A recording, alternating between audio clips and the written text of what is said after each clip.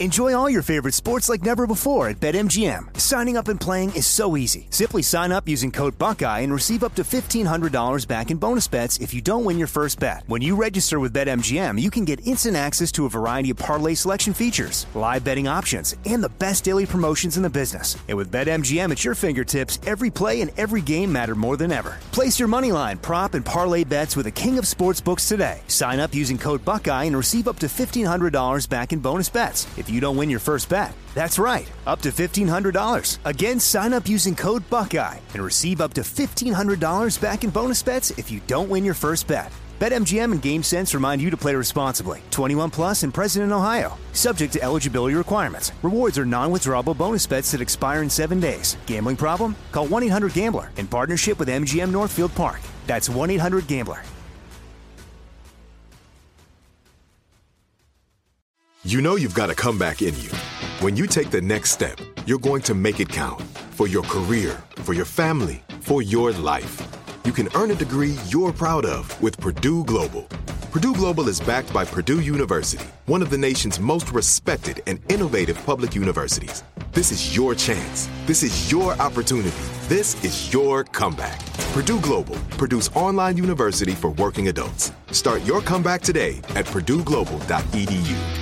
What's up, this your boy Lil Duval, and check out my podcast, Conversations with Unc, on the Black Effect Podcast Network. Each and every Tuesday, Conversations with Unc podcast feature casual and in-depth talk about ebbs and flows of life and the pursuit of happiness. Unlike my work on stage, I tap into a more serious and sensitive side to give life advice and simply offer words of encouragement, yet remind folks to never forget to laugh. Every Tuesday, listen to Conversations with Unc, hosted by Lil Duval on the Black Effect Podcast Network, iHeartRadio app, or wherever you get your podcasts. Presented by AT&T. Connecting changes everything.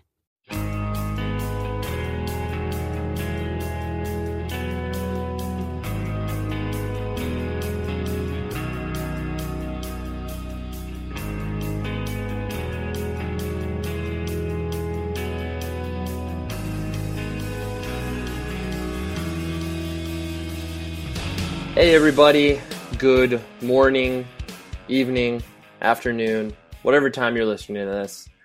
Welcome to 100 Words or Less, the podcast.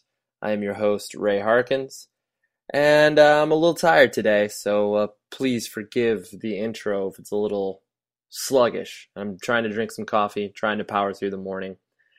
Anyways, Property of Zach, propertyofzach.com. Visit them. They are a great partner for us and the show, where basically they post great news on a daily basis. They really get in depth with editorial content.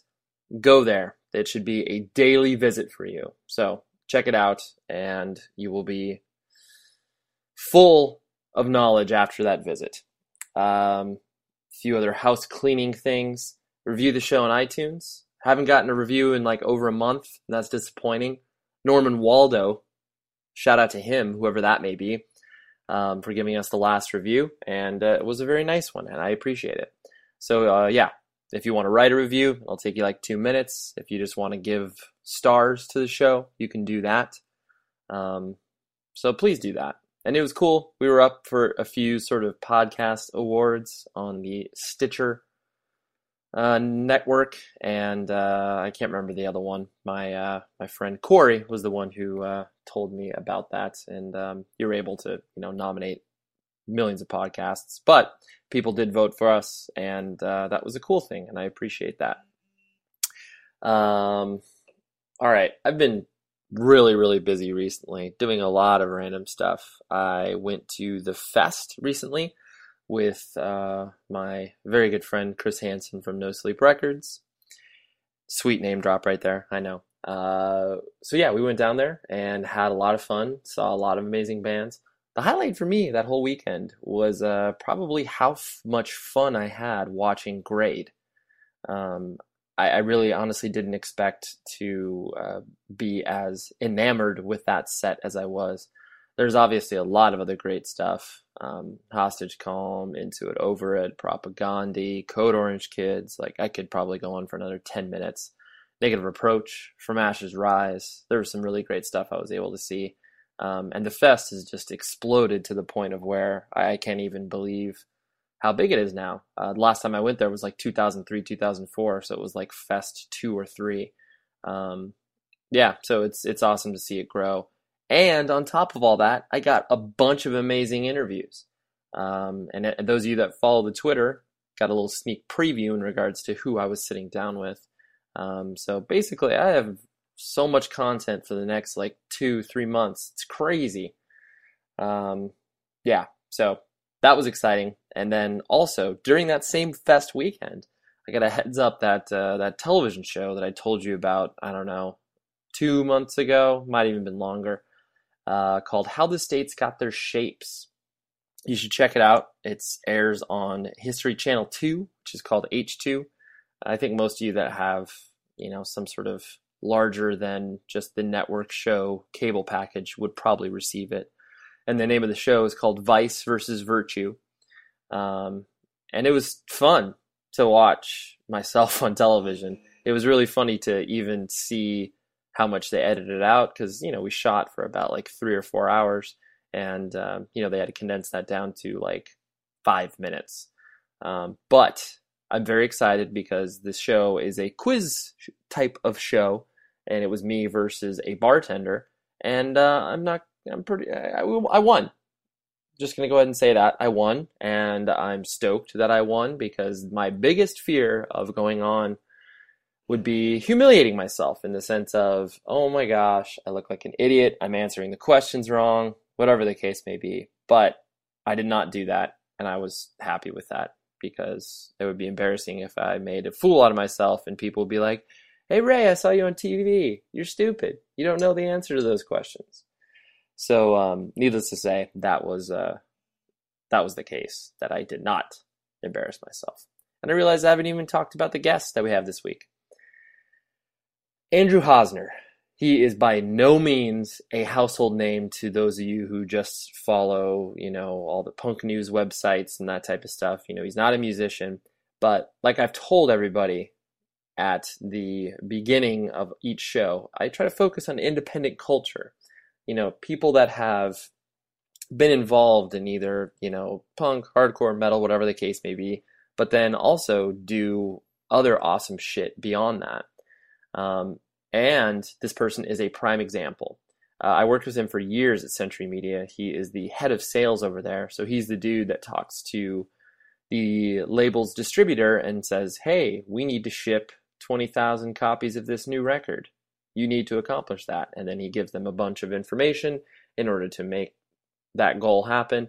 There's obviously a lot more that goes into that, but I'm just trying to distill his job. Always a really, really great dude. Has been in the industry for a long, long time. And then as I got to know him working there, he is a huge, huge art buff. As you'll come to hear in the interview, he literally says that there's not 1 inch on his wall that is not taken up by art. So it's basically wall-to-wall art. And he primarily focuses on, for lack of a better term, and me, I am not going to pretend like I'm an art expert, but, alternative / street art, that type of stuff. It's not your Van Gogh and that type of stuff, what people traditionally think art to be. So yeah, he just has an amazing story. And the fact that his gallery, which is called Thinkspace Gallery, has been able to really create an amazing place for these artists to grow and thrive and essentially become household names to a lot of people that follow the art culture. In the same way that, a person like Shepard Fairey, who is obviously massive and gigantic and completely ubiquitous within our pop culture, Haas, which is what he's known by, has been able to curate a lot of artists that, can be that same person in, 5 to 10 years or even shorter than that. Because again, I'm not going to pretend to know a lot of this information. But in any event, I think it's an extremely important conversation that I had with him. And it shows, what you can do with just an idea and taking it and trying to execute it and basically putting a lot of blood, sweat, and tears into it and making certain sacrifices, but then also being completely fine with those sacrifices.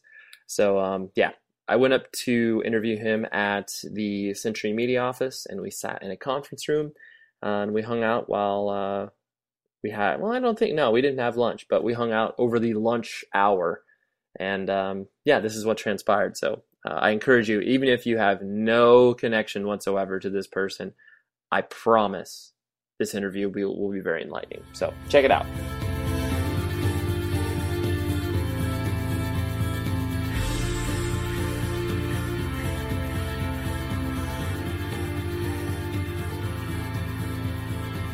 I really enjoy these opportunities because it's like, there are very rare instances where you get to like sit down with a person and just be like, yo, let's talk. And it's like, because there are certain things where I've known you obviously for a long time. Yeah. And, I've got no idea like where you were born, like how you, I knew you worked at Relapse, and it's like, I know these nuggets of information, but just never like the full little story. So like, where born and raised, where were you? I came from Kalamazoo, Michigan. Oh. Yes, there really is a Kalamazoo with the little thumb buddy back in the day. Right. I still have that shirt somewhere. But no, I was born and raised there. Okay. And at around, see how the old memory works. I know, yes. At around 20, okay. I moved out to Pennsylvania to join Relapse. And that's after I had spent about a year and a half in college going towards a marketing degree. And through a friend that worked at Western Michigan University's radio station, WIDR, he got me on to kind of take over his position, even though I didn't go to Western. It was kind of like a grandfather did type thing, and I was at least going to college. Right. He's like, no, this dude knows what's up. Yeah, and I just had to get my FCC license, which is good for life, so I still can legally go on the airwaves and cause havoc if I want to. I never knew that there was like, even in college radio, you have to get like an FCC. Yeah. So I think is it like a test you do? Yeah, so I think if you go on and start flying with exploratives and stuff, they can still find your ass or something like Interesting. that. Okay, yeah, I don't know. It was really simple test, basically. Like I am Bob and can breathe. Yeah, I can your put license. Right. Enjoy. It's like public office, kind of. Right. So I did that for about I think 2.5 semesters, and that right around going into the second semester, I got my job at Believe in Music, which was rest in peace now. There used to be 4 of them, and as the Best Buys kind of started to, that was back when Best Buy was nothing. When they didn't care about music. Yeah, the first one opened in Michigan and closed 2 Believe in Musics that were right around it, and then it just went from there. So it was like a small chain. Yeah, so I was the nighttime manager at Believe in Music, like the 5 to close shift. And Wider, the radio station we worked at, the metal show was called Forte. Okay. That which is heavy. So that was on Friday nights from 11 to 2. And it was just like a party in the studio with a bunch of friends who'd come down and we'd just put on really long songs and just kind of fuck around. Yeah. But no, that was fun. And just from that and doing my management gig at Believe in Music, I just kind of started just taking advantage of reaching out to labels. And that was back in the glory days where you could actually get a good bit of stuff if you did a nice, display and stuff like that. They really a la carte you to a lot of shows and just all sorts of stuff. So, and I got to be pretty good friends with Matt Jacobson, who started Relapse with Billy Yurkevich, right? Who's now kind of gone out of the equation now. Matt kind of is too. I guess Matt's off making pizzas now in Portland. Right. But Relapse is still going, and just from going back and forth with him, he kind of threw out the notion that they were looking to build their promotion department, because at the time I think it was like 4 or 5 cats that were pretty much mail order based. Right. And Matt was starting to, some of his records were really starting to sell. Right. And understand he needed to do something. He just didn't really know what to do, and he was with Red at the time. So I moved out there to Millersville, Pennsylvania, literally the armpit of the middle of nowhere. Right. It's like total farm country. Surrounded by Amish. We were in the basement of a 365-day-a-year Christmas shop that used to be a church for a decade. So we were selling Satan-based crazy grindcore in the basement of a Christmas shop, celebrating the birth of Jesus in what used to be a church. Across the street from an Amish farm, 2 doors down, was Dutch Wonderland, which was basically like an automated barn raising wonderland for kids to come. There was automated barn raisings of Amish, like mechanized nonsense, and rides and all sorts of really weird, bizarre Amish themed type things. Right. You look at it and be like, I don't. It costs like $10 to get in. I think you could do the whole thing in about an hour. But there was always a line to get in of clueless tourists, and like right down the way was Blue Ball, Pennsylvania, and then Bird in Hand and Intercourse. like all these weird little like messed up town names were everywhere, and it basically just they thrived on selling magnets and T-shirts. Like, I just had intercourse in Pennsylvania. Right. And it just happened to be where Matt was born. And he started in his basement, and it just grew from there. So we were just stuck there. And when I first started there, it was me and this dude, Sean McKnight, that got hired the exact same week I did to do radio, and I got hired to do retail. And within about a month or two of being there, I remember flying out here in Los Angeles, where I am now, just to kind of hook up with Ralph Paz, a buddy of mine that worked at Metal Blade, and kind of get a retail list from him printed out, because back then it would have had to have been faxed or mailed, and I needed to meet some people. Hobnob, and I think that was also around the time of the first time I went to Foundations Forum as a label, this big metal convention used to be back in the day, somewhere out in the valley. Memory's a little hazy. But for the first 4 or 5 months, we were there. Me and McKnight literally just had a upturned cardboard box with a dry eraser board kind of set on top of it, and I sat on one side of it, he sat on one side of it, and we each had a phone, and that was your retail database. That's how we rocked, and everything was just paper. I mean, that was before there was really any kind of discernible, useful computer. Right. Any sort of real database. When a release came out, I sat by the fax machine for probably 2.5 days, just faxing like 400 or 500 different buyers, just the one sheet. One after another, just and that was before we had interns and stuff too. Back at Relapse, it was when we were really small, so that was interesting. And we were doing Nuclear Blast America back then, right? And I worked there for about 9 years, and about halfway through our tenure there, we switched from Red to Caroline Distribution, and that's where I met my wife, who worked for Caroline, and we just would constantly see each other as I went out to all the Hobnob things to schmooze Caroline, our distributor, right? Yeah, one faithful trip to New York, one thing led to another, and I don't know, just kind of clicked. So I went back to Philly. Yeah. At that time, we had actually moved to Philly. I think we moved to Philly after being in Millersville for about 5 or 6 years, just due to sheer like upheaval of like it was all guys, and we were like, we need women. Yeah. There wasn't anything in Millersville going on. Right. We had moved to Philly, and she went back to LA, where she was born and raised out here out in the sticks a little bit. And one thing led to another. We kept in touch on the phone. I ended up flying her out to Philly, and kind of realized then that that's where we wanted to take things. She went back home. About a month later, I think I flew out to be with her for a couple weeks, which turned into I was actually supposed to fly back on the morning of September 11th. Oh, wow. And woke up. And we actually got woke up by the guy that was, we were supposed to take a rental car back that I had. Yeah. Go to the airport, yada, yada. And he had called and was just like, hey, don't worry, we're closing the shop, blah, blah. And we were just like, whoa, what's up? I mean, like, literally, like, we were just about ready to get up, but it worked.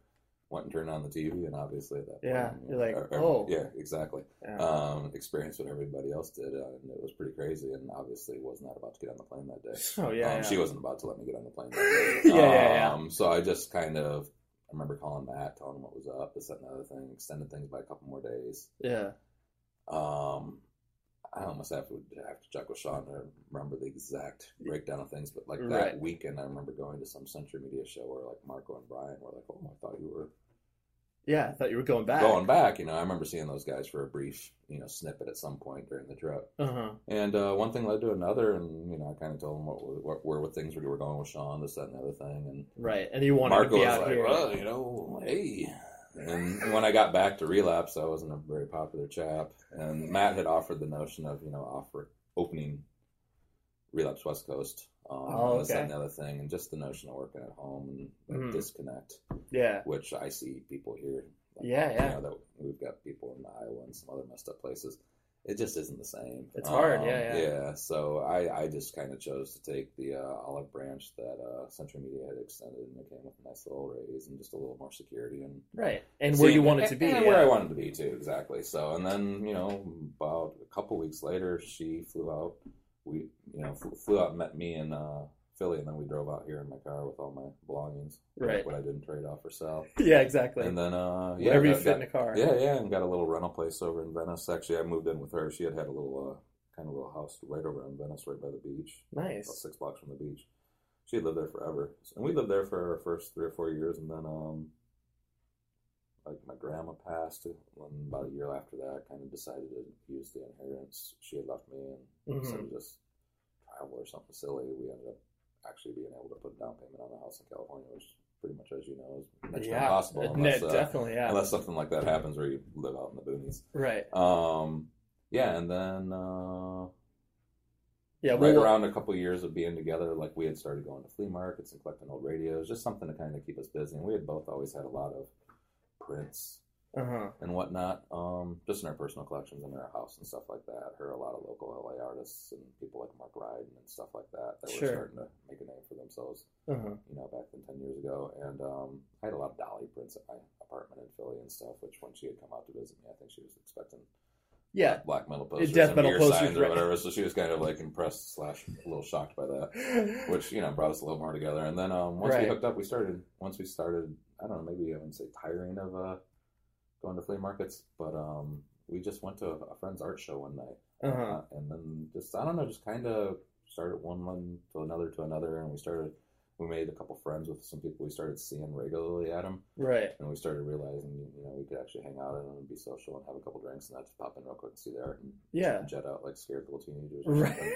Right. Like we don't belong here. Far from teenagers at that point. Right. And and then we actually, maybe after a few months of doing that, we actually bought our first little original piece from this chap up. It's actually gone into quite some prominence from Riverside named Jeff Soto. Okay. And crazily enough, the piece that we bought that from is the gallery that we now populate, which is one of the nicer spaces in Culver City. It's just they closed, went away. Right. We were at a smaller space somewhere else, and we ended up swooping into it. Getting a little ahead of myself. Yeah, no. But just kind of weird to look at that back and just to be able to trace. I just kind of thought of it just now. I was like, oh, it's kind of weird. Yeah. But and just from there, it just kind of spiraled out of control, like of course, addiction, I guess would. I agree wholeheartedly. I know you haven't seen our house lately, but it's retarded. We just had a barbecue for some friends and artists and collectors and stuff. Not maybe about a month ago. And. There's really not a square inch of our house that's not covered. I mean, really, seriously. Right. There's artwork about 6 inches off the floor up to 2 inches from the ceiling. And not more than 2 inches in between any piece of artwork. Right. The entire house. And probably 100 pieces in storage in the garage, because as we get new stuff now, we just have to decide to edit something and hope that one day we actually move to Montana or something and can afford a big enough house to actually have all the shit up somewhere. Totally. But, like we could have room. Yeah, we never trade it off. We never sell it off. We gift off things every once in a while, maybe if we've grown out of them or something like that. But we've always kind of said that we don't want to just sell it off. We want the artist to know where it's at. And we've had a lot of collectors and even art curators and some museum folks, lower museum folks, just, that happen to know us, come by and stuff. And they definitely think that, we're on the right track of kind of like capturing a snapshot of time, like this 10, 20-year period in LA, to where, a lot of it, people call it the new contemporary, which is kind of an oxymoron because it means new. Right. But, that's interesting. But that's kind of what it's been hatched with. A lot of people used to call it, outsider art, lowbrow, surrealism. It's definitely a little bit of a mixture of all those, but at the same time, it's kind of like you say, it captures a time frame. Yeah, we're definitely capturing that little time frame. On a lot of the artists we show, we've gotten really early on that have gone on to great prominence. Like we've got some really nice major pieces from David Cho back when he used to show at this little place around Sawtell Giant Robot, and everyone knows him now because he's spray painted Barbara Walters and has I don't know what 12-figure deep from investing in Facebook back in the day. Well, not investing, but given some stock as a payment for doing a mural for him, which I think is one of the smartest decisions he's ever made. Yeah, he actually popped into our gallery at our last opening out of the blue, just to say what's up. Yeah, saying hi. I mean, he's still a normal chap. It sucks to see how people react to him. I mean, a couple people even came up to him like, "Hey man, give me some money," and it's like, man, it's like, really? Yeah, people are lame.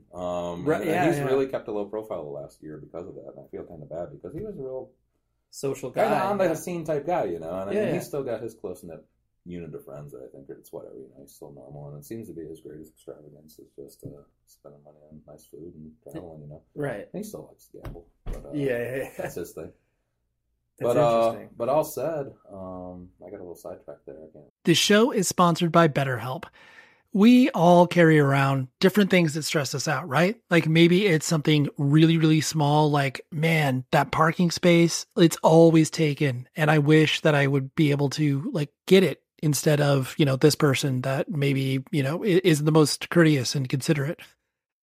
I know that's something very random, but it's true. We all experience different things throughout the day that trigger us in so many different ways. And there are many times where I have been like, I wish that I had a spot or a repository for me to, get this stuff off of my chest. Because if you bottle it up, that is no bueno. And then all of a sudden you explode on a coworker or a friend or a family member being like, the parking spot. And people are like, what are you talking about? That is where therapy comes in. And I love working with BetterHelp because I'm a huge advocate for therapy, broadly speaking. So if you're thinking of starting therapy, please give BetterHelp a try. It is so easy because it's entirely online. It's designed to be convenient, flexible, and suited to your schedule. All you do is fill out a brief questionnaire and then you get matched with a licensed therapist. And if you are not vibing with the therapist for any reason, you can switch it out at no additional charge. Get things off of your chest with BetterHelp. So visit betterhelp.com/Ray today to get 10% off of your first month. That's betterhelp.com/Ray. Enjoy all your favorite sports like never before at BetMGM. Signing up and playing is so easy. Simply sign up using code Buckeye and receive up to $1,500 back in bonus bets if you don't win your first bet. When you register with BetMGM, you can get instant access to a variety of parlay selection features, live betting options, and the best daily promotions in the business. And with BetMGM at your fingertips, every play and every game matter more than ever. Place your moneyline, prop, and parlay bets with the king of sportsbooks today. Sign up using code Buckeye and receive up to $1,500 back in bonus bets if you don't win your first bet. That's right, up to $1,500. Again, sign up using code Buckeye and receive up to $1,500 back in bonus bets if you don't win your first bet. BetMGM and GameSense remind you to play responsibly. 21 plus and present in Ohio. Subject to eligibility requirements. Rewards are non-withdrawable bonus bets that expire in 7 days. Gambling problem? Call 1-800-GAMBLER in partnership with MGM Northfield Park. That's 1-800-GAMBLER. It took 11 years to get to this sale. The Knix Anniversary Sale is on now at knix.com. Celebrate the intimate apparel company that has reinvented products for real life with one of Knix's biggest sales of the year. Get 30% off all leak-proof apparel from the #1 leak-proof brand in North America, including period underwear, swimwear, activewear, and more. Millions of people have made the switch to Knix leak-proof underwear, and there's never been a better time for you to try. Save 30% on super comfortable, machine-washable, and great-looking underwear that's perfect for periods and light bladder leaks. Choose from a variety of colors, styles, and sizes, from extra small to 4XL. You can even match your leak-proof underwear with an incredibly supportive and comfortable Knix wireless bra. Don't miss this chance to stock up on your Knix favorites or try something new. It only happens once a year at Knix.com. That's KNIX.com for the Knix Anniversary Sale. Hurry, the sale ends on Monday, May 13th. Go to Knix.com. That's KNIX.com. No, that's fine. I mean, you've done a lot of my work for me. So now I'm going to cherry pick and go back to certain aspects of your life. And that's cool. No, that's but cool. I've been interviewed a lot, so I just used to give my little. Yeah, here's my spiel. So then this not so much, but not spiel, but this is where I'll drill down. So it's like you're obviously backing all the way up to kind of your upper, like your brothers and sisters. No, actually. Okay, me too, and I love it. Yeah, no, I do too. I mean, it's definitely my wife knows I am. Yeah, I think I'm sure you can attest to that. Yes, it takes a certain amount or a lot of conversations by myself. Yes, that I'm pretty sure I had with her. Yes, it's a certain type of person to be. Like, I don't know. Everybody I know that's an only child really enjoys that experience. Yeah, I mean, I think it really expands your creativity and makes you kind of do a lot of things on your own that maybe you would normally rely on others for. Right. Which can be good and bad. Totally. Yeah. There's positive and negatives when you come to that. Yeah. But the and so once you I guess a two-parter where it's when did independent music, because obviously like you said, once you started getting the radio station in college and everything, when did independent music kind of come into your life and how it came into your life, and in high school, did you actually enjoy that experience, or was I hated high school, but that was more just because of the ostracization. I just wasn't the cool kid, so to speak. But I had my little group of metalheads that we hung out with. Okay, yeah. So you were kind of. And I actually did track in 9th and 10th grade in some effort, I think, to be you're like, cool hey kids. guys, and that kind of my regular friends were like, what the hell? So I just ended up kind of just falling out of that. Right. And in 11th and 12th grade, I was actually in this program. Oh man, it was on the tip of my tongue. Yeah. But it was this program where like I basically kind of started focusing towards a marketing business career. Oh, and we had this curriculum there to where you could like leave school at like 1 o'clock and go work at a job. Interesting. For credit. And Wow. then you'd come back on, I think once or twice a week, like at like say 3 to 5 o'clock, and kind of were in this business class. And yeah, I went and crushed cans a couple times a week. Yeah. As like school credit at Meyer, our local. It was just an odd little thing, but it was cool. Big cool, because and the idea was that you're like, yo, I can get out quicker. Yeah, you get out a little quicker, and it also, I mean, which was my thing then. But at the same time, looking back, it basically helped build you up to be a little bit of a better kid and not be calling into work every other day. Maybe give you some responsibility. Yeah, it gave you a little responsibility when you were like 15, 16, which I wouldn't have probably had otherwise. So, right. So it was kind of cool in retrospect, but that's interesting.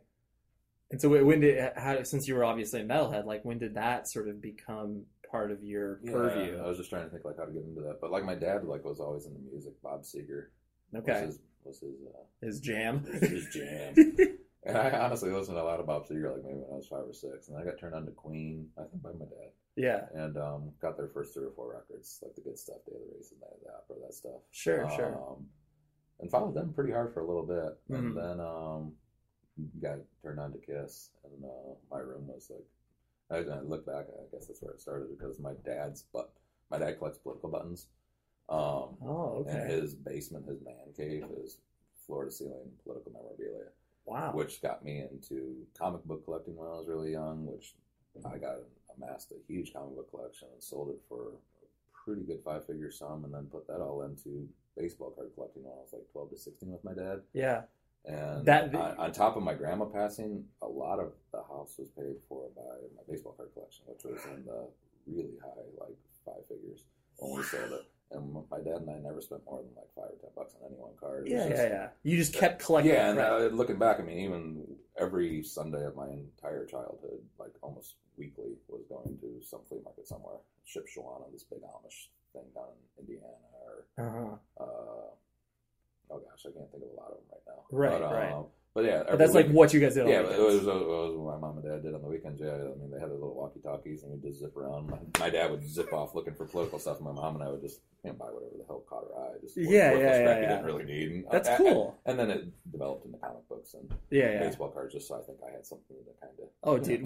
Emulate my pops a little bit. And my dad loved baseball, so he kind of totally got into that. And, for a good 5 or 6 years, what I got for Christmas was just like rare, crazy baseball cards that he would find. And it was pretty cool. That is cool. But all the while, just kind of going from Kiss to into, I think maybe Priest, and just getting heavier and heavier and heavier. Of course, right. And by the time I had gotten to be 15, 16, 17, it was definitely like the heavier stuff. And you dove into Relapse was starting to percolate around a little bit at that point. And Nuclear Blast and Central Media and some of the way back in the day things like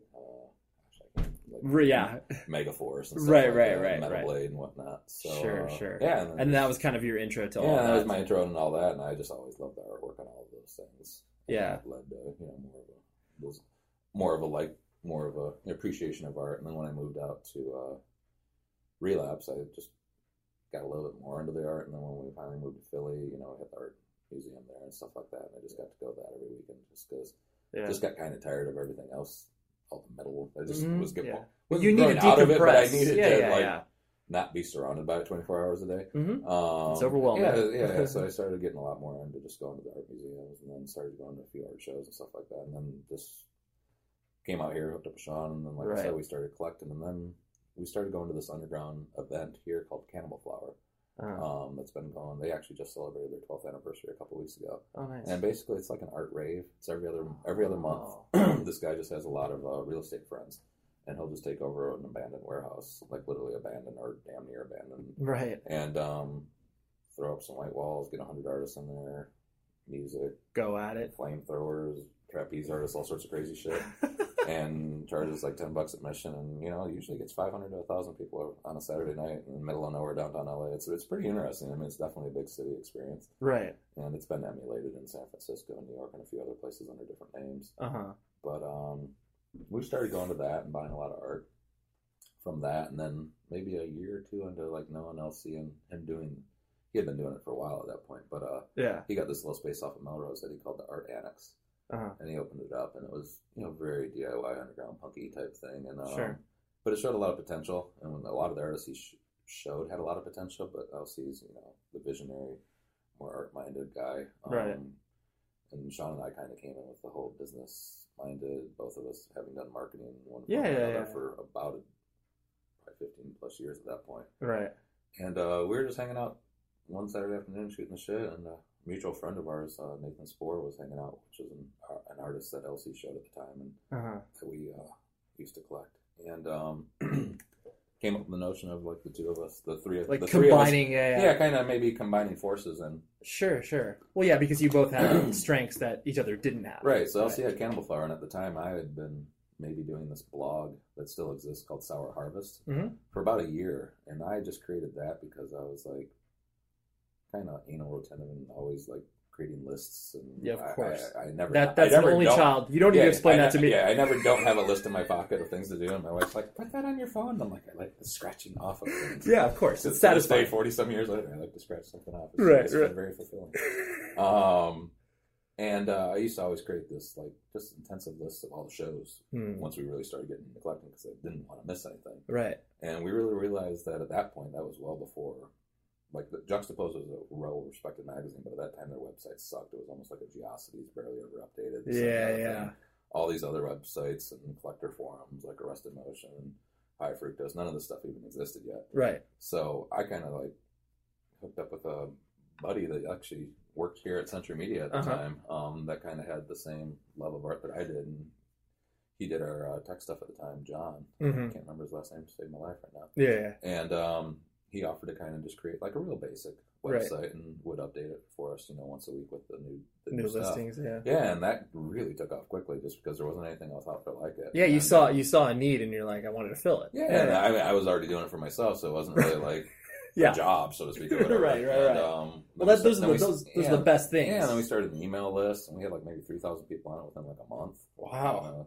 And then I'd be out at shows, and people would be like, "Oh man, you do Sour Harvest. You're Sour Harvest dude." And it was weird. It was weird. And then like galleries started paying attention to this and the other thing, and then it was funny. Like once we opened the gallery and everything started happening, it was funny how quickly like so many of these little doors of support from other galleries closed, and like a couple galleries used to put Sour Harvest on their back of their postcards and stuff because we would interview their artists and feature them and stuff like that. But once Thinkspace started, it was like really competition. It was funny.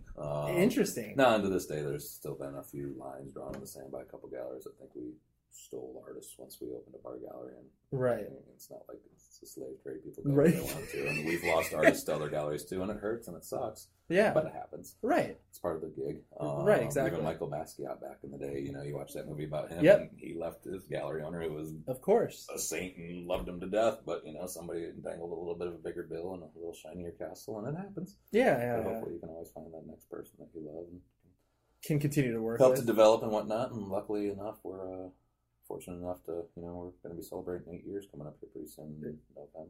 November next year will be, or actually no, we just celebrated 7. Okay, so the coming year, 2013. No, this actually, next year. Got it. Oh gosh, it's already November. Oh gosh, I know. Yeah, where does the time fly? It's almost October. What did your? This November will be 7 years, and then we're putting together something cool for our little 8-year anniversary, just to be quirky. Yeah, we did a 5-year show, and we're like, we're gonna do something silly for our 8-year show, so that'll be fun. That's awesome. And then this November we go to Hong Kong.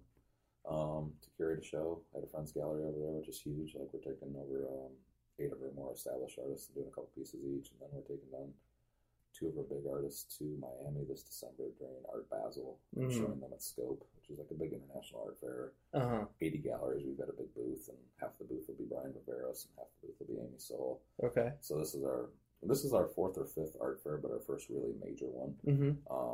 We've done like the Affordable Art Fair and Aqua and a few other ones in the past, but this is our do you feel it's like the first like sort of it's the first big splash? Yeah, it's a big splash, and we definitely want to do like Basel in New York with Scope next year, and we've already got plans to take Audrey Kawasaki and Dab Smila down to Scope next year in December 2013. Wow. So, and earlier this year we had a pop-up show in San Francisco, and last year we did a pop-up show in Portland. So just doing a lot to kind of spread the name.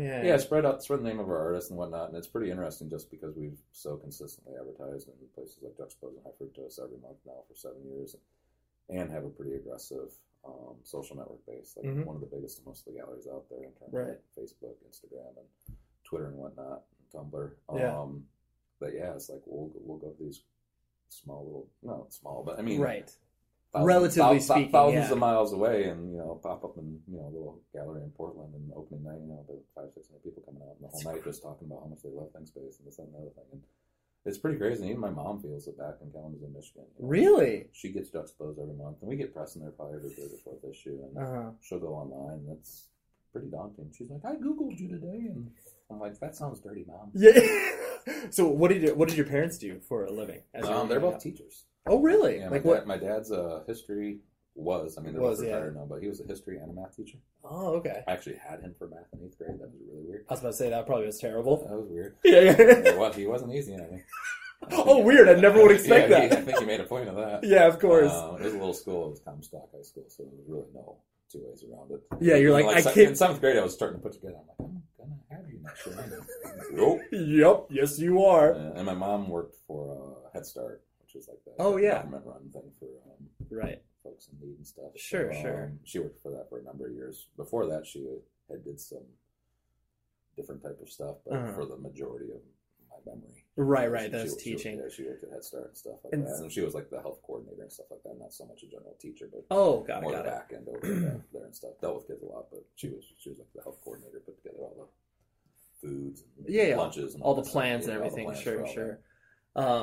Because I obviously in hearing you lay everything out, like how you have, like, I find it so, because obviously it's like the art culture is, it mimics obviously what has happened within like DIY, hardcore, punk, metal, whatever you'd like to call it. All the time. I make correlations all the time where, like, if one artist gets popular, all of a sudden all these smaller galleries will all of a sudden start showing all these people, like, say, still in art school or just out of art school that are emulating. Audrey Kawasaki is a great example. When she started getting really popular, she was showing with us in a couple of other galleries. Her work used to sit around for months at $600, $700, and now it flies out the door at $6,000, $7,000, $8,000 and up to $20,000 and up. But that's over a course of just like about the last 6-7 years, and the last 5 years especially is when she's taken off.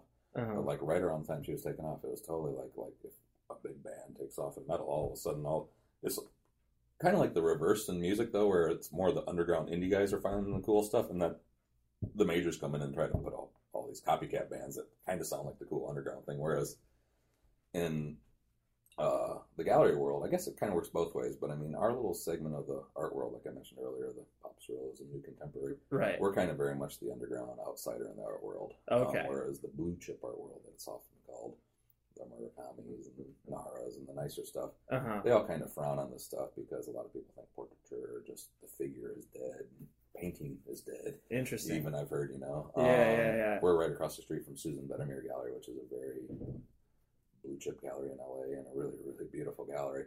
But it's much more conceptually based and like install based and works and stuff like large that. Pieces, or just like almost more installation type based, where you couldn't even buy the piece, right. If you wanted to, it's just more almost like a concept. Okay. And a lot of times her patrons will come in and just we call them pirouetters. They won't even get to the end of our stairwell. They'll just kind of like come in and do a little pirouette and go right the hell back out. They're like, this isn't for me. This is not for me. And obviously our fan base, if they went across the street, would probably do the same thing. Right. Showing. So it's that's what makes art. Something just like music, there's something for everyone. Right. You can't like everything, you can't appreciate everything. You're gonna have haters of certain things, just like people hate rap, people hate painting, whatever, or sculpture, or whatever. And our little fracture of the art world, it was kind of dubbed lowbrow or whatever years ago by Robert Williams, who's kind of like the grandfather of the scene and actually started Juxtapose magazine and whatnot with some friends back in the day. But it's just interesting. Because I find it. But like, I guess we'll, us or, Popro or any kind of prominent gallery, once we kind of get somebody established and rocking, there's definitely like a lot of younger people that will come up and emulate them in smaller galleries around the country and kind of more secondary, tertiary markets. Right. That'll start to show them. But that's what kind of makes our little bubble of the art world beautiful, because ultimately you need that incubating system to of course develop your style and then work your way up to the system and whatnot. And 10 years ago, maybe even 5 years ago, there wasn't really a lot of these places around, and it was really harder to kind of get out of art school and get your footing. So I appreciate what this all develops and stuff like that. But I mean, it's like you said, it's just more kind of creating a little bit of an example of how art versus music is very similar. You know, just how one thing influences another and takes off and takes off. And, well, it's especially on like the illustration side. Yeah, I mean, I think anybody that's involved in the subculture obviously experiences that, like what you're saying, where it's like you can draw parallels between, you know, whatever, like skating, like anything. Yeah. So what I always find interesting, like, you know, once you started to get into metal, and then obviously once you started to get into art, like, how did your parents react to like your choices in regards to like, all right, I'm going to work for a record label in the middle of fucking nowhere? Like, no, I mean, I wasn't the A+ wonder child by any means, right? Especially if you go back to both parents kind of being in school. Of course, there's a little rebellion going on there, right? And I didn't hang out with the greatest crowd there for a couple of years. So no, it's just like when I kind of like got the management gig at the store and stuff, they were really happy. They're just like, you're making a living. That's I was okay. just like, I was establishing myself post high school basically, and I started going to Kalamazoo Valley Community College, and you know, I was maybe only taking 9 or 10 credits at a time. Just dicking around, I'm sure. Yeah, really, in a sense, trying to keep the family happy, right? And when Matt came calling, it was just one of those beautiful things that, you know, thank God the folks were, you know, I wouldn't have been able to do it without them. I mean, they ended up, you know, giving me a good little chunk of change, and of giving course, me a lot of stuff, and you know, helping me move out there, and everything, you know, that folks are there for, and the good ones are and whatnot. My folks are awesome. So they pushed me into it, and within a couple of years, I mean, I was doing the international stuff, and I started going to Meetum and PopCom, so I was going to like France and Germany and UK once a year. Like, so I was going to Europe 3 times a year. So they were like, "Oh, boys, going." You know, they'd never even been barely to Canada, so they were just like, "Holy mackerel!" So I mean, and then you know, a lot of his school friends, like teacher buddies, remembered, you know, me from high school. That wasn't, you know, the stereotypical student or parent, you know, teacher's kid. You know, I guess most of them would like to have. You know, I was more of a little. Yeah, a little shit, right. So so I think it became a little bit of a thing of pride for them for a while to be able to like, oh, what's Todd doing? This one guy that I used to actually live with for like a year with a couple other buddies. And it ended really bad, and he was a jerk off. But I think he's filling people's gas tanks now, right? And working on cars, which is not a belittlement to anything like that. No. But you know, he used to be like the models. It's very much stereotypical. He used to be one of the cool kids in high school, this, that, and the other thing, and then, you know, now he's basically those were his salad days, exactly, and you were just suffering through it, being like, get me out of here. And now thankfully I live on the other side of the country. I've been to Europe probably 20 sometimes for work, right? And now, you know, I have transitioned into, you know, the gallery being a really internationally renowned gallery that, you know, gets international press and has done shows in a few different countries now, in 5 different states. Right. And so like anytime I'm in Juxtaposed, pictured or featured, and the whole gallery was featured once about 3 years ago. We had a picture taken by a really renowned photographer here in LA and stuff like that. And I think my mom and dad probably sent that copy of that magazine to about every person on their mailing Christmas card list. That's incredible, you know? I mean, it's pride, and I respect that. You know? I appreciate that. Of course. But, no, I think it's awesome that they. And they're still like, you know, a couple of my biggest fans. They still love coming out and checking out shows. And that's great. This and that thing. My wife hates to fly, so we don't get to see them very much. So they come out here. Oh, okay. There's not a whole lot back in Kalamazoo. No, right. I've got a couple close friends that I keep in touch with. One actually, Chris Heenan runs Greenlight Music. A store that he opened up back in the day, and he was actually really instrumental in just forming my love of music too, just because like when I was working at Believe in Music, I kind of got to be friends with him, and he worked at Music Express, I think, back in the day, and his buddy, his Dano. Okay. And we just, you know, we'd exchange trade promos and hook up, and we would go to our friend's house named DMJ, Death Metal James. I don't even know if I ever knew that guy's last name. Right. And for like years, you know, our Saturday afternoon we'd be going over to Death Metal James's and just rocking out the new stuff. And, James, show me, master. Yeah, and James had like this crazy lizard collection.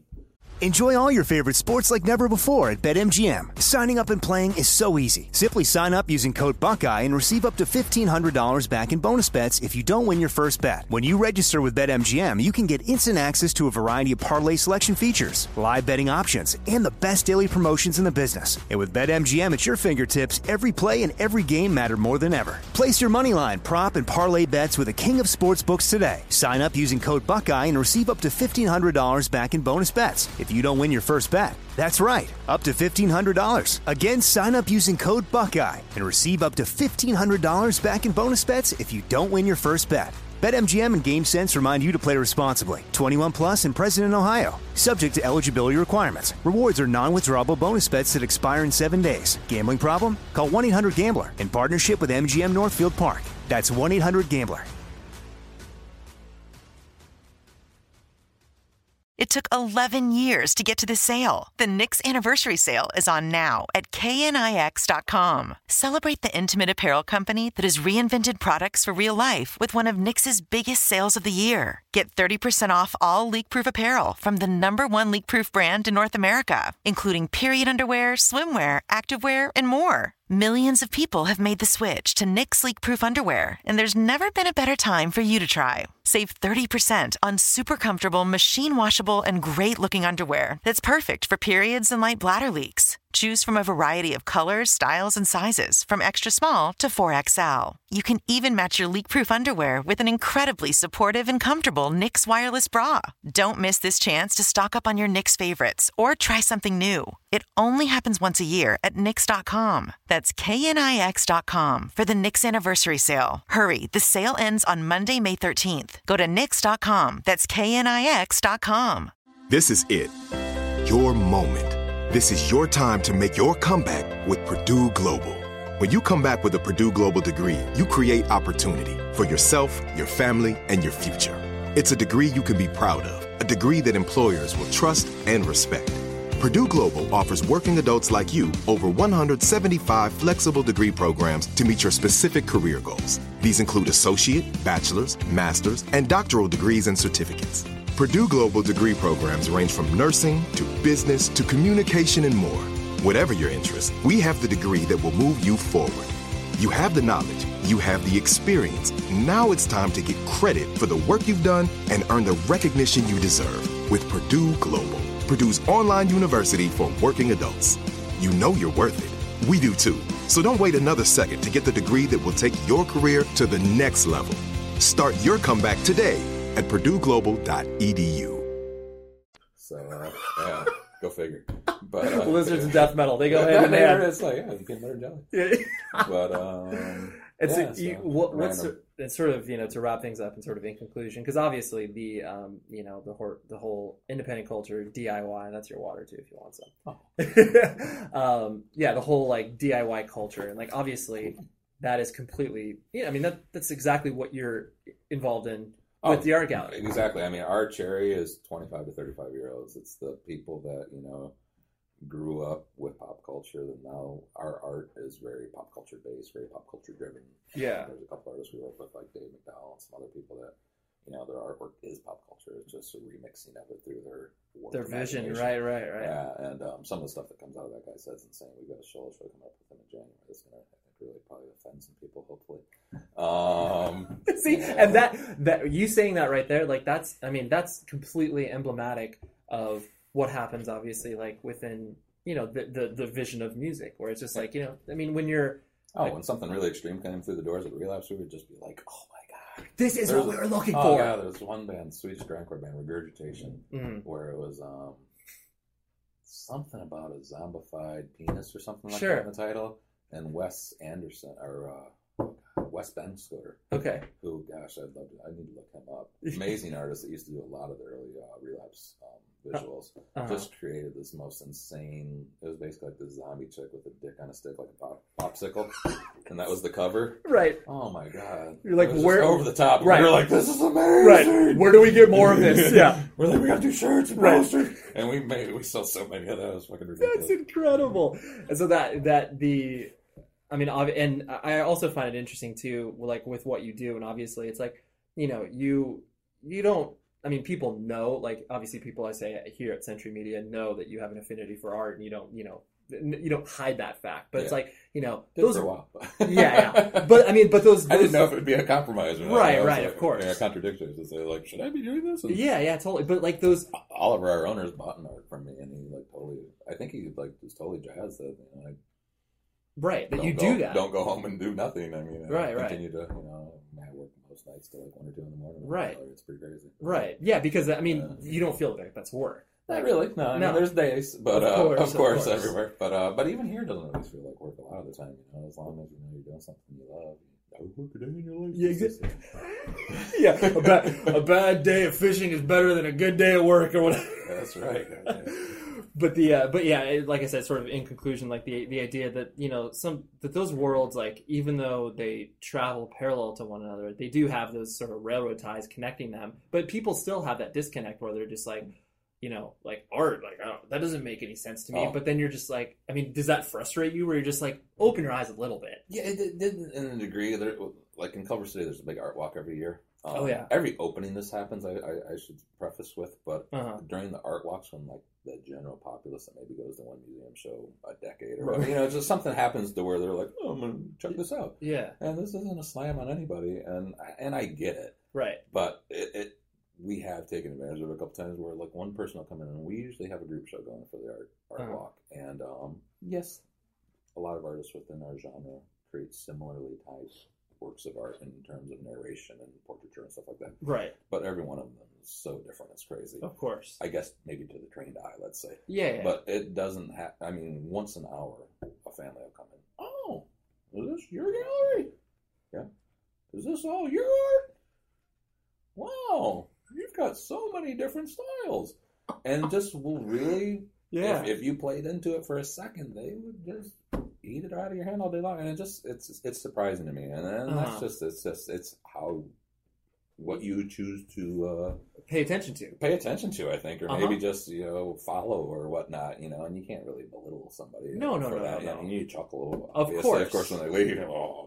I can't believe these people. But obviously, I might go into their world and not know the difference between a widget and a thingit or whatever. I mean, whatever. So I mean, it's everybody surrounds themselves with different things. Everybody's not lucky enough, unfortunately, to have creative outlets. A lot of people go through life just doing that 9 to 5, come home, raise the kids, and watch the news, go to bed, and repeat. And I'm thankful that I didn't fall into that. And, honestly, I mean, I don't know if had Matt not extended that olive branch to me all those years ago and got me into relapse and got me out of Kalamazoo, Michigan, most importantly, and things of that nature. If half of what I've done and seen would ever have happened, or if I would ever have met John, love my life and stuff like that. So it's interesting, and it's we're both getting to the age now where it's like we have chosen not to have children. Right. We've got 5 crazy cats. You're like the cats are the kids, right? We treat like our kids and whatnot, and kind of seeing where things are going. We're not horribly upset about that decision and stuff like that. Sure. But with that said, who knows where things will go in the future. But definitely with how we have chosen to live our life and whatnot, I can't imagine having that in the mixture and having the gallery and other things. So I mean, it's a give and take as with anything in life. I mean, obviously sometimes we'll see couples with a little kid and you're like that. But then, like 10 minutes later, you might see one running through, causing Target, ripping shit off shelves and screaming and crying, and you're like, we made the right decision here. High five. But it's and you can attest to that. But totally, I mean, the joys far outweigh the bad. Don't get me wrong. Oh no, But it's just justifications, I guess, as you live your life and whatnot. Well, I think you hit on a very important point. The fact that no matter, I mean, everybody makes choices and everybody follows, like you said, different paths in life. But it's like, if you don't explore opportunities that get presented to you, because I mean, so many people are scared to take those steps. I mean, that's a terrifying move to be like Kalamazoo to fucking, another middle of nowhere place. Oh yeah, exactly. And then when I moved from Pennsylvania out to here, I mean, that was insane. Right. That was the one that killed my mom. I can imagine. I can drive to Pennsylvania. That's true. Drive down there. Right. You can fly quicker, Mom. Yeah. They're like, that's not good. But then, if you didn't make those huge leaps of faith that you're like, this, I mean, theoretically, this could, crash and burn in a minute. Your gallery could have crashed and burned. We made it through the recession. That was a scary time because, who wants to be buying $1,000? I mean, art is the biggest single, even more so than music. Art is the biggest single. You don't need it. No. We go to so many people's houses where you walk in and no. And they don't seem to care. No. And Sean and I get hives. Right.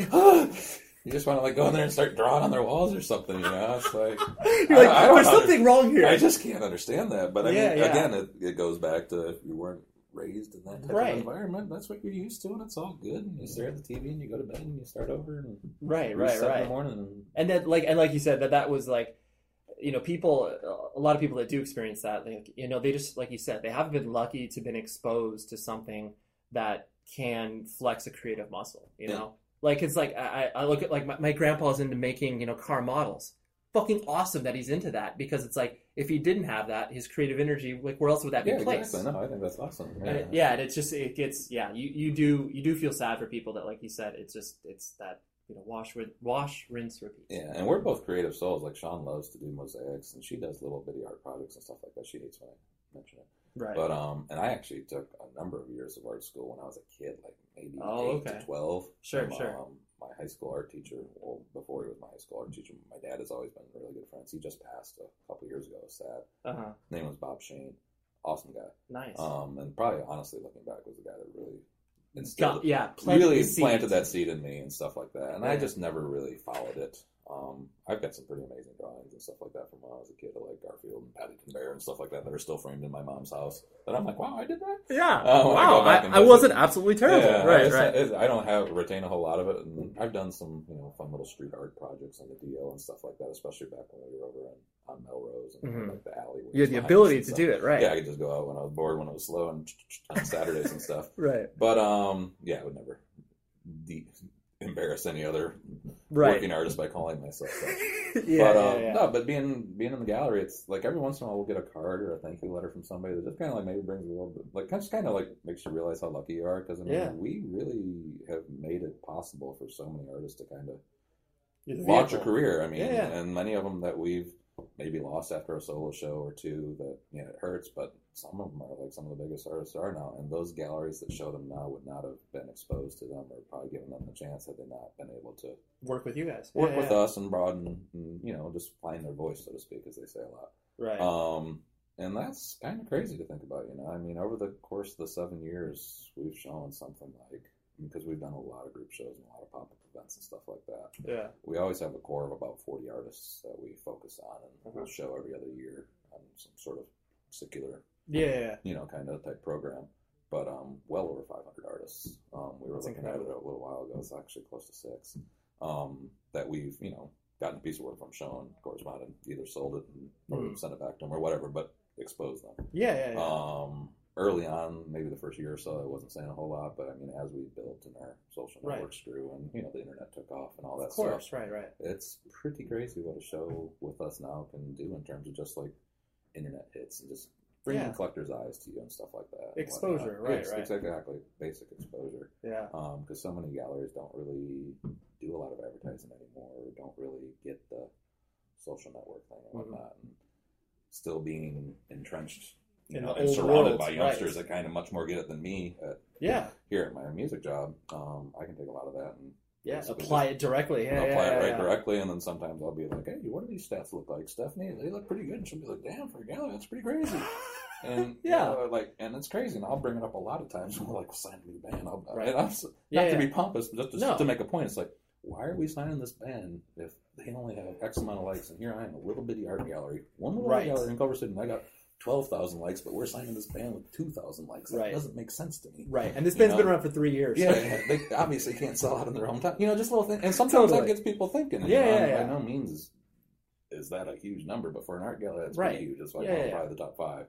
So it's just like, you're able to. It's weird. Yeah, and you're able to. It's cool because you're able to take experiences from both worlds, apply them, and it's like it makes sense because it's all like a linear path and like obviously what you're doing. And we do opening night photos every night and stuff. So my face, I guess, is out there a bit in the old blogosphere.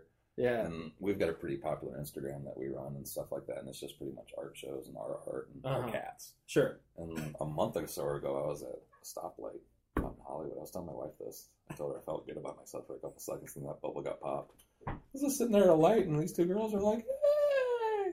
About half my age, like, "Hey, roll out your window!" And I'm like, "Hey, cool. Hey, what's up?" Yeah. And I'm like, "What's going on?" Just like, "What?" Right. And still not quite rolled out my window, and they're like, "We love your cats, toot toot," and they go zipping off. And I told Sean I just sat there at the light for about 10 seconds with somebody beeping behind me because I was just like so perplexed by what the hell had just happened. And then I put together that, oh my God, these people either saw my Facebook or my Instagram, which are very much, for most people, more social things with family and friends. Whereas with us, it's taken off because of the gallery. Right. It was unnervingly weird. Yeah. You're like, I'm not used to that. No, I'm like, are they going to come and take my cats when I'm at work? You're like, weird. Please leave us alone. Yeah. So it was a little weird, and we recently had our... we used to have regular barbecues a number of years ago, before, like, right maybe when MySpace was taken off. It was whatever at that point. Yeah.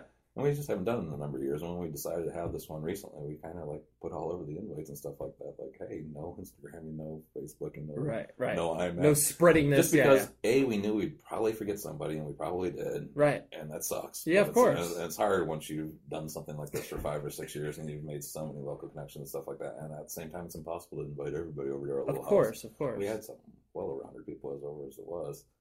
But it was just funny how many people came up to us at that. Oh my God, we're going to steal that line for our next little event we do, because they're like, it just sucks, because they're like, it's inevitable. It's immediately exposed, and most of the people that post when they're at something like that, it's very much like, ha. Right. Look where I am. I'm doing something awesome. And that's not cool, It's weird how that has opened up many different little and then there's a lot of little nuances like that trickle into other facets of life too. Yeah. So it's interesting. No, for sure. Anyways, it's going to be interesting to use that word way too much in the last couple seconds. To see where things go in the next year or two, now that this kind of little bubble of the art world continues to kind of really make inroads over into Europe and Asia, stuff like that. Like a friend of mine that does Rest in Motion held a show over in Hong Kong at the same gallery we're doing literally a year ago to the date that we'll be doing it. Okay. So that's going to be another big major inroads into Hong Kong, and another artist that we're friends with had a big show there recently at the crazy big, like, multiple tower shopping mall there. I can't think of the name of it right now. Okay, sure. But and then just other things are going on. A couple artists from our scene have had pretty major shows over in Hong Kong in the last year. Sure. JR and Cause and a few other people. It's just it's popping out. It's definitely getting out there, and it's getting to the point where a lot of these artists, especially like people like Mark Ryden and some of the bigger ones, are starting to enter into that 7-figure range for their bigger paintings. Right. And with that, more people start to pay a little bit of attention, and some of the bigger artists are now starting to get gobbled up by galleries that 5, 10 years ago, 3 years ago, we're still snobbing, and probably still talk a little smack behind the back, but their checks are clearing. Of course, right, and whatnot. So it's really interesting, and it's not, obviously it's very much paralleling. It's like the Wild West, just like the music industry is. Totally. That's what my wife calls it all the time, just because there's really no contracts, and artists can leave you the morning after a group show or solo, really fantastic solo show if he wants to. Right. And, there's nothing worse than having that great sold out show, and then about an hour or two before close, you start seeing a couple other major gallery owners walking through, and you're like, they've never come here before. Yeah, weird. And it's not a coincidence. But what can you do? And if you act too worried, it seems like you're greedy, and that's horrible, because it's not you're greedy, it's just you love. You show what you love. I mean, we've gotten to the point where we could show much more established artists, and some established folks have come to us that we've passed on and stuff like that, just because a lot of what we love is growing with an artist and watching them achieve those first successes, their first $3,000 painting, their first $5,000 painting, their first $10,000 painting. Right. Those are huge plateaus for an artist. Huge, especially when we start showing them, they're like $700, $800, $900. Right. Some they're like, take this. A big painting might be $1,200. Like, oh my God, and then like a couple years later, we're selling a $5,000 one from them. So things like that are pretty crazy. Yeah, for sure. And like, hey, as long as you're able to, be a small part of it, you're fine with that. No, totally. And we do pretty good. So I mean, hopefully the things continue, and you're able to do. It doesn't run us all right straight into hell. Asking, we still have money to spend a year from now, and exactly, we're not all enslaved in some Republican slave camp or something like that. Well, I think there is no more appropriate place to leave it than that. I appreciate this, Oz. Thank you so much for wanting to obviously do this. That's right. Yeah, no problem. And there you have it.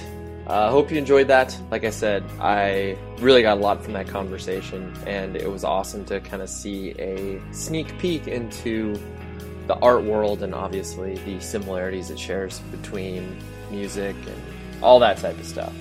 Anyways, go hit us up on our website, 100wordsorless.com, and also visit propertyofzach.com. And next week, we will be posting another episode on Tuesday. And I'm thinking, just because I have so many episodes, depending on how motivated I am, I may do 2 in a week. Crazy shit. Anyways, talk to you soon. Bye.